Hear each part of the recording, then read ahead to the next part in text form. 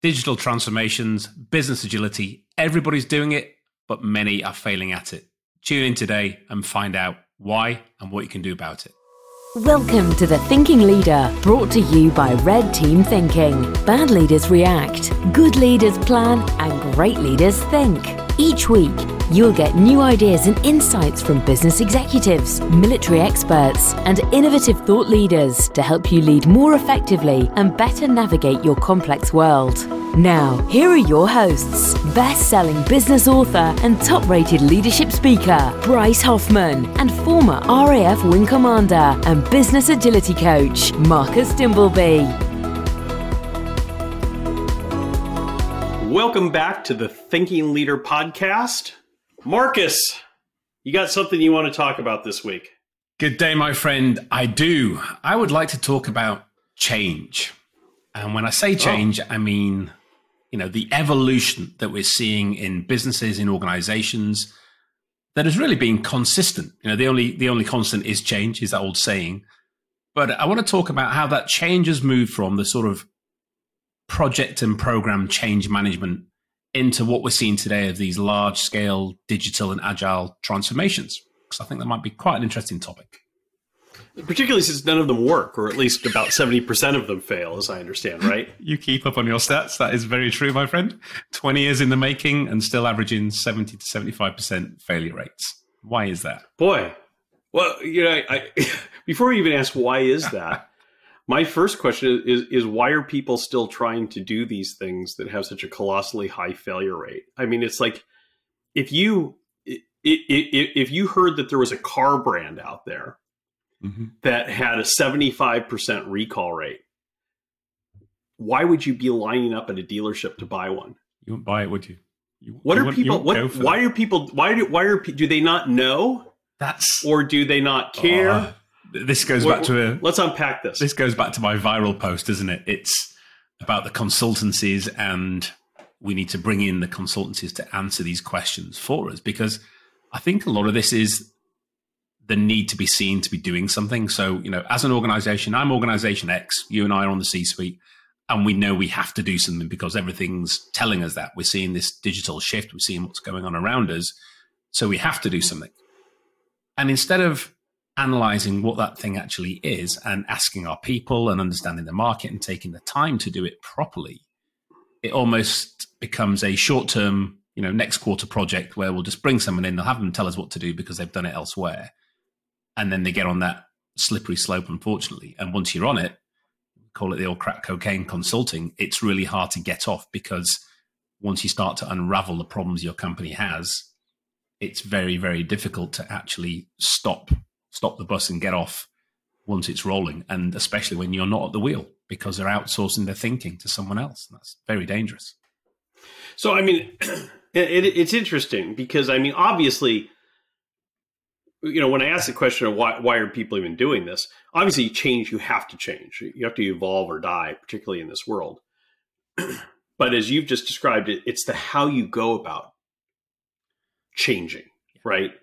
It's thinking that digital transformation, that change management is something that you can go and grab off a shelf in a box and take back, and with the help of your friends at whatever large consulting company you choose to work with, will unpack that box and set it up like it's a train set or something. Exactly. That's the thing, isn't it? We used to have in the military, we used to call it COTS, commercial off the shelf, supply, and you buy this thing because you plug and play. It's worked, it's proven. But when you're talking about change, exactly. Proven. A, it's not proven, and B, this is so individual. You can't take something off the shelf, paint it a different color, and make it work in your organization, which is what they're doing. They're rebranding the cover page and giving you the same, content. And I think this is where organizations need to realize how individual they are. Even if you're in a sector, Big Bank X is incredibly different to Big Bank Y. Retail shop A is different to retail because just the nature of they are, the people within it, the products culture. they sell. Exactly. Every company has its own culture. Every company has a unique position in the market. Yeah. So nothing off the shelf is going to do that. By all means, pick and choose, take the best bits of things. But again, that takes time, that takes understanding and expertise. and you're not going to trust someone to do that on your behalf. And I was reading a great quote from Ian Conn, who was the CEO of Centrica, which is British Gas Utilities over here. And I'll read it out. And he said, "It's moving too fast. It is revolution, not evolution. And there are many accelerations at once. And one of the biggest problems is the difficulty of mankind to cope with it. I don't know whether political leaders or business leaders can easily handle it." And he made that quote at a conference in March 2018, so over 4.5 years ago, pre-COVID. And it's almost like he had a crystal ball. He stood down 2 years later, having lost $1 billion in profit. So he didn't. He saw the problem, but he didn't. Yeah.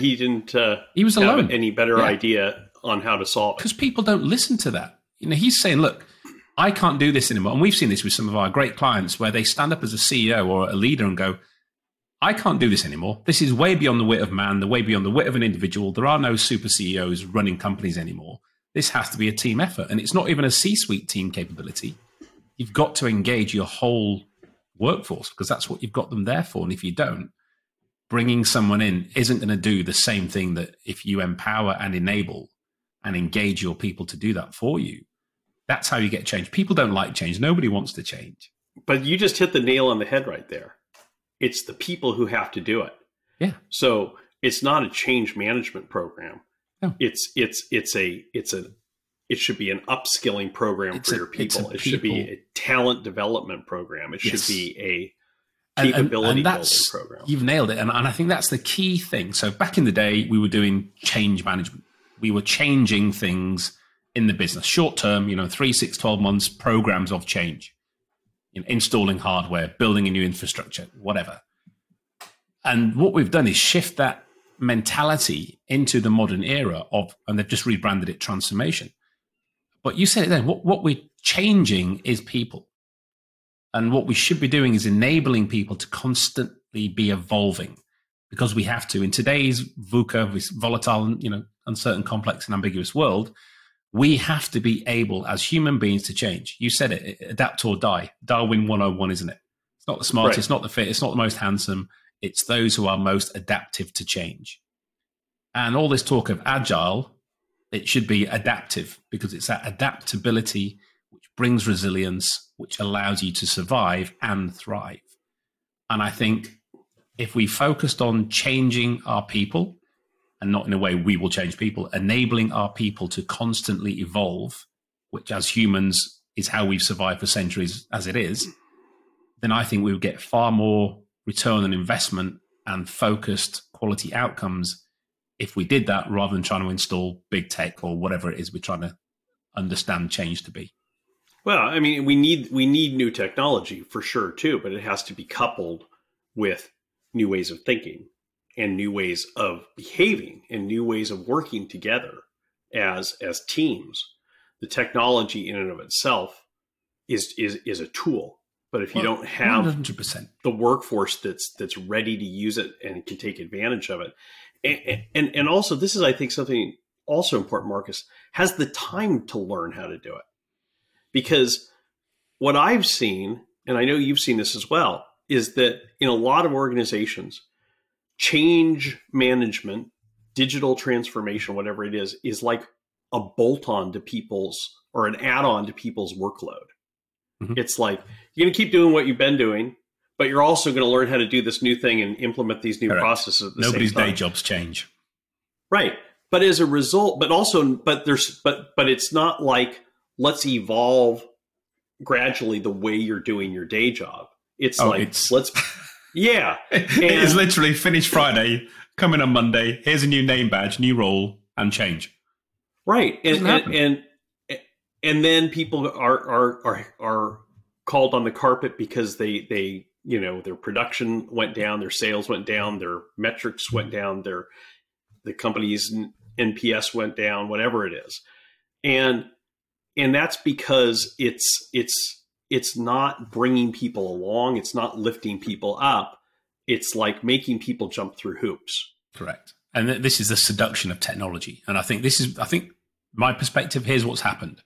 We've gone through these industrial revolutions. We're on Industry 4.0 now, and it's all, you just look at it, it's all Internet of Things, robots, AI, etc. back in the day when we were doing change management, it was the great mantra of the triad: people, process, platform. Those were the 3 Ps. Get your people aware, on board, skilled, focus on the processes to do that, and then bring in the correct platforms that enable that change. And what seems to have happened has been a transition during which there's been a flip. And as we've moved into this 4.0 digital age, the focus has become, as I said, the seduction has been the technology. And what we're seeing now is technology, process, and people, if at all, have become an afterthought. Right. As I like to say, you've lost the lead singer of the trio. You've now got this duo of technology and process, and that's still not working, hence the high failure rates. And people are going, why is it not working? We've got amazing technology, great processes from all these new ways of working, but they're not working. And they can't see the wood for the trees because the answer is you've missed out the third leg of the stool, people. Right. And you're investing in technology, you're investing in consultants, but you're not investing in your people. No. And by doing that, you're creating a 2-speed organization, aren't you? Because the technology and everything else is moving rapidly forward, but you're not enabling, upskilling, training your people to move at that pace to maintain even within range of it, let alone holding on to it. And that's where we're starting to see these major crevices appearing and widening to chasms in organizations. And we hear that from the people saying, the training they do go on isn't of value. You say it's a go and get a badge and you've got a new role on Monday. Well, where's the expertise I'm learning from that? And I think it's a real dilemma that I'm not sure if people are even aware of it. People like Ian Cons saw it, but do you think people see this? Do you think people get this? I think people are overwhelmed. I think that you look at Ian Cons' comment, it reflects what I've heard from a lot of CEOs, which is it's a cry for help. It's not an ignorance of the problem. It's not a willful blindness. It's a recognition of the problem, but it's almost like where to begin, and seems too big, doesn't it? It seems too big. And I've told the story before about Jack Nasser when he became CEO of Ford in I think 1999. Ford was flush with cash. Everyone was like, he was this rock star. He'd been touched by the golden hand of Jack Welch and stuff, and he was going to come in and he was going to be the guy who saved Ford Motor Company. He was the chosen one who was going to bring back balance to the force. And all of Detroit was like waiting with bated breath to see how he was going to save Ford and remake the auto industry. And he bought tech companies and bought recycling companies and created a digital online, marketplace for automotive components, and it did everything but fix Ford Motor Company, and even changed the color of the blue oval to a different shade of blue at the cost of tens of millions of dollars. I've seen that but he didn't fix Ford Motor Company. And when I talk to people who had been through his whole tenure and asked them what they thought, I mean, the consensus was universal, which is that, as one guy said to me using the perfect car analogy, when Jack became CEO, he opened the hood, looked at the engine, saw what a mess it was, said, "Oh crap," slammed it shut and went and bought a tech company. And I think that's that's partly what fuels digital transformation and stuff too. Is like, people come in and they look at their companies and they say, "Wow, we've got a dysfunctional culture. We're siloed. We don't have economies of scale. I know what we need." Let's get a new computer system and ask McKinsey to come up with a new strategy for digital transformation for us. Yeah, instead of asking their people and listening, and instead of tackling the hard work of changing culture, of reorienting the company, of having a hard discussion about what's working and what's not working. That's one of the biggest challenges, that people see the word culture. They understand how amorphous a blob that thing is and how hard it is to shift. But it's not. And I think, therefore, they see the thing on the shelf. They see something that's far more tangible rather than, it goes back to this hard skills, soft skills conversation, doesn't it? It's so easy to do hard skills training. It's so easy to get technical competency, but it's so much more. It's not much, because we know it's not much more hard, but people perceive it to be much harder to get these soft skills, to have this cognitive capability that is ultimately the fuel of humans. It's what makes us tick, what makes us operate, what makes us interact and do well are these soft skills. You know, the emotional, cognitive understanding of how we all work, and then bringing that together as a group is what will get these organizations where they need to be and support those at the top who are struggling to find the answers. Yeah. Well, let's take a break, and when we come back, let's talk about how you do that, how you get those soft skills, how you develop those capabilities, and how you start changing culture rather than just buying new tech. Stay tuned. Hey folks, Bryce here.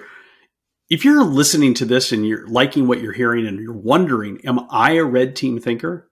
We have an easy way for you to find out. Just go to the show notes, click on the link there to our free assessment to find out if you are a red team thinker and what you can do to think more effectively, to lead more effectively, and to make better decisions faster in your complex world. Like I said, the link is in the show notes, or you can simply go to our website, redteamthinking.com. Check it out. I can't wait to see how you score. Welcome back. So, Bryce, before the break, we were talking about changing culture. Right. I would say, I do think changing culture is hard. I don't want to minimize how hard it is to change culture. It may be the hardest thing there is to do in business, but that doesn't mean that we should run away from it, because it's by doing hard things that we make big progress. Yeah. And, it's interesting because, before I achieved a modicum of success in my life, you always would hear people say, what's the secret to your success? And, hard work, Sonny, hard work. But you know what? They were right. It is hard work. And there's very little success at any level in life that comes without hard work. And that's why I posted something recently about, there was a piece in HBR about the value of stress and how, people want to spend all this time talking about avoiding stress, but you're not going to grow as an individual or as an organization without stress. Yeah. The question is managing stress and using it constructively. Same thing goes with anything. Hard things are not things we should run away from. And changing culture is hard, but it can be done.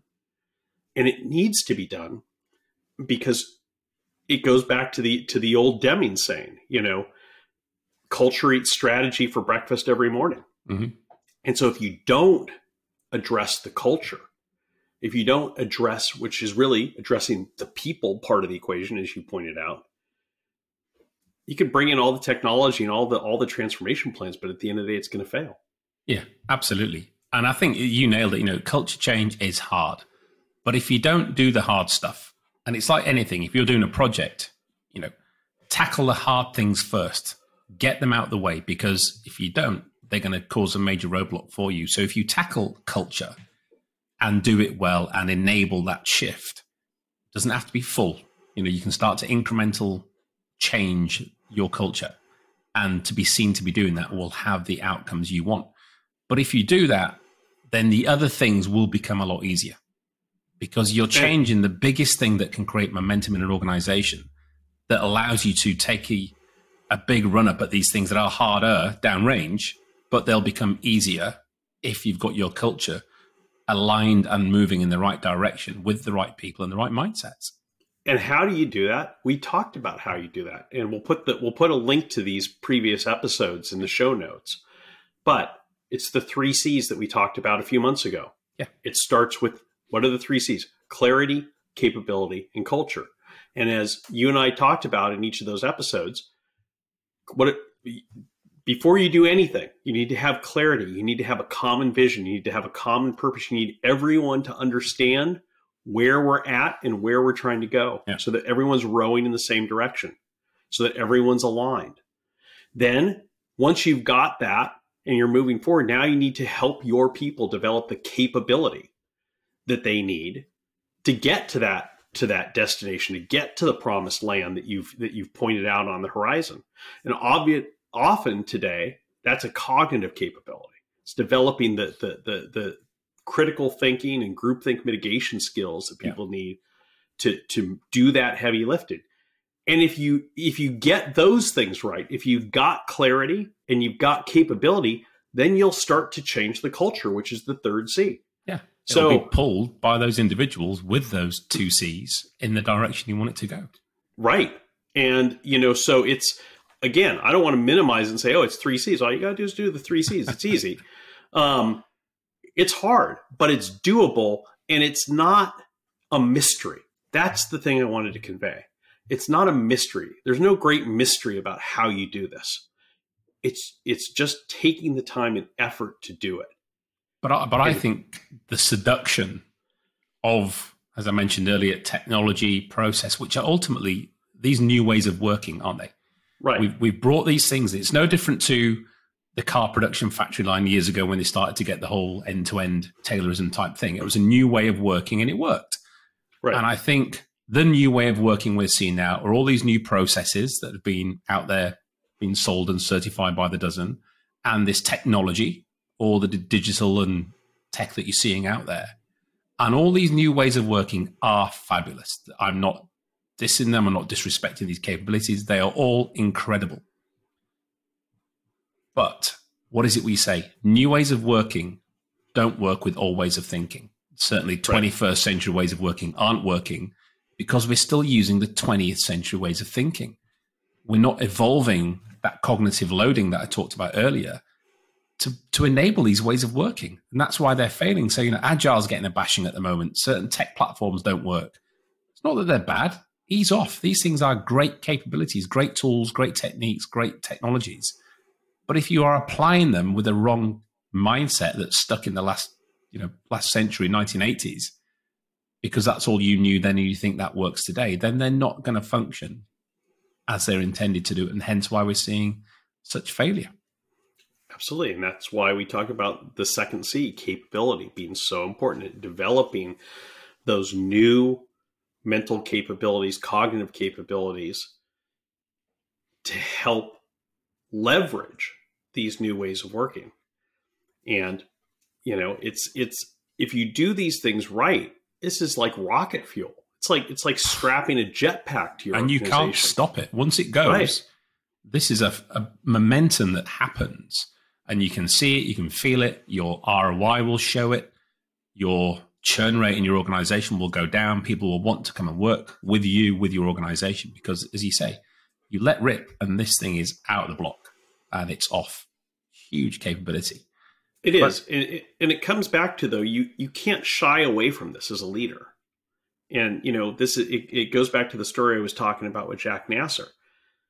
If you're the CEO of a company of any size, it doesn't have to be Ford, it could be a much smaller company. But if you're a CEO, if you're sitting in the driver's seat, if you're at the top of the pyramid, if the buck stops with you, then you owe it to your employees, you owe it to your shareholders, you owe it to your board, and you owe it to yourself to not slam that hood closed or that bonnet closed because you don't like what you see when you lifted it up, but to roll up your sleeves and say, somebody hand me a wrench. Let's get to work. This is going to not be pretty. It's going to suck, but we're going to fix this.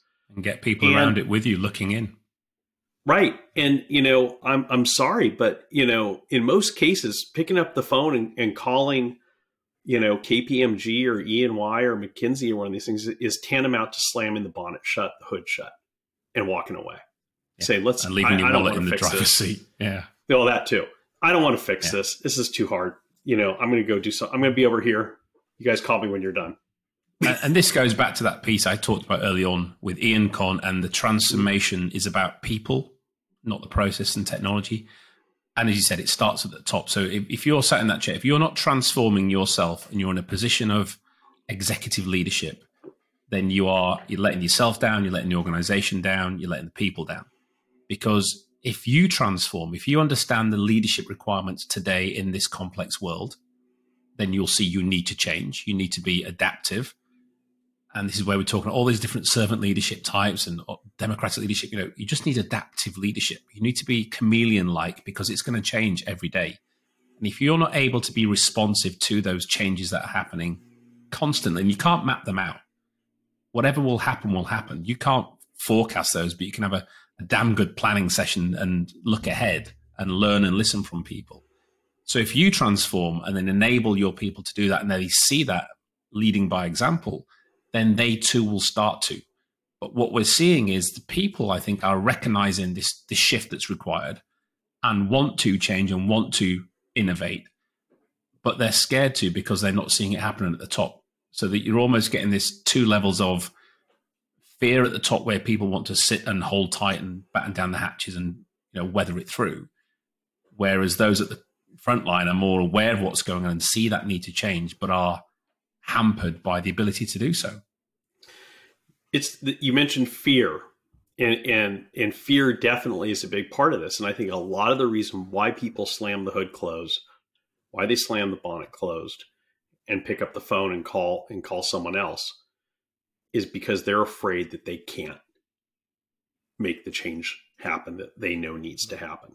They're afraid that they're not good enough leaders to lead a real transformation in their companies. But you know what? I've said it a million times. I've never been in an organization where there aren't people in that organization who know exactly what the problem is and how to fix it. So you don't need to have all the answers. No. But what you do need to do as a leader is have the courage to ask the right questions and to listen to the answers from your team, to go to your people and say, right, here's what I as the leader see as the challenges that we're facing as an organization right now. Help me fix those. Who wants to help me fix those? And I if you do it right, people will be tripping over themselves. They will. To what get people want to do. Into your office and help you figure it out. Yeah. But they want to be heard. They want to be listened to. They want to be part of the solution, not part of the problem. Yeah. So do. Absolutely. Don't be lazy. Don't pick up the phone. If you pick up the phone, make sure it's to call your own people to come help fix the problem, not to bring in someone from the outside to answer the questions that the answers already exist to inside your organization. And on that note, we'll see you next time.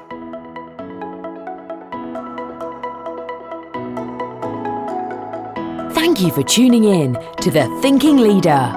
Check the show notes for more information about the topics covered in this episode. There, you'll also find a link to our free assessment. Click on it right now to find out if you are a Red Team thinker with a Red Team culture.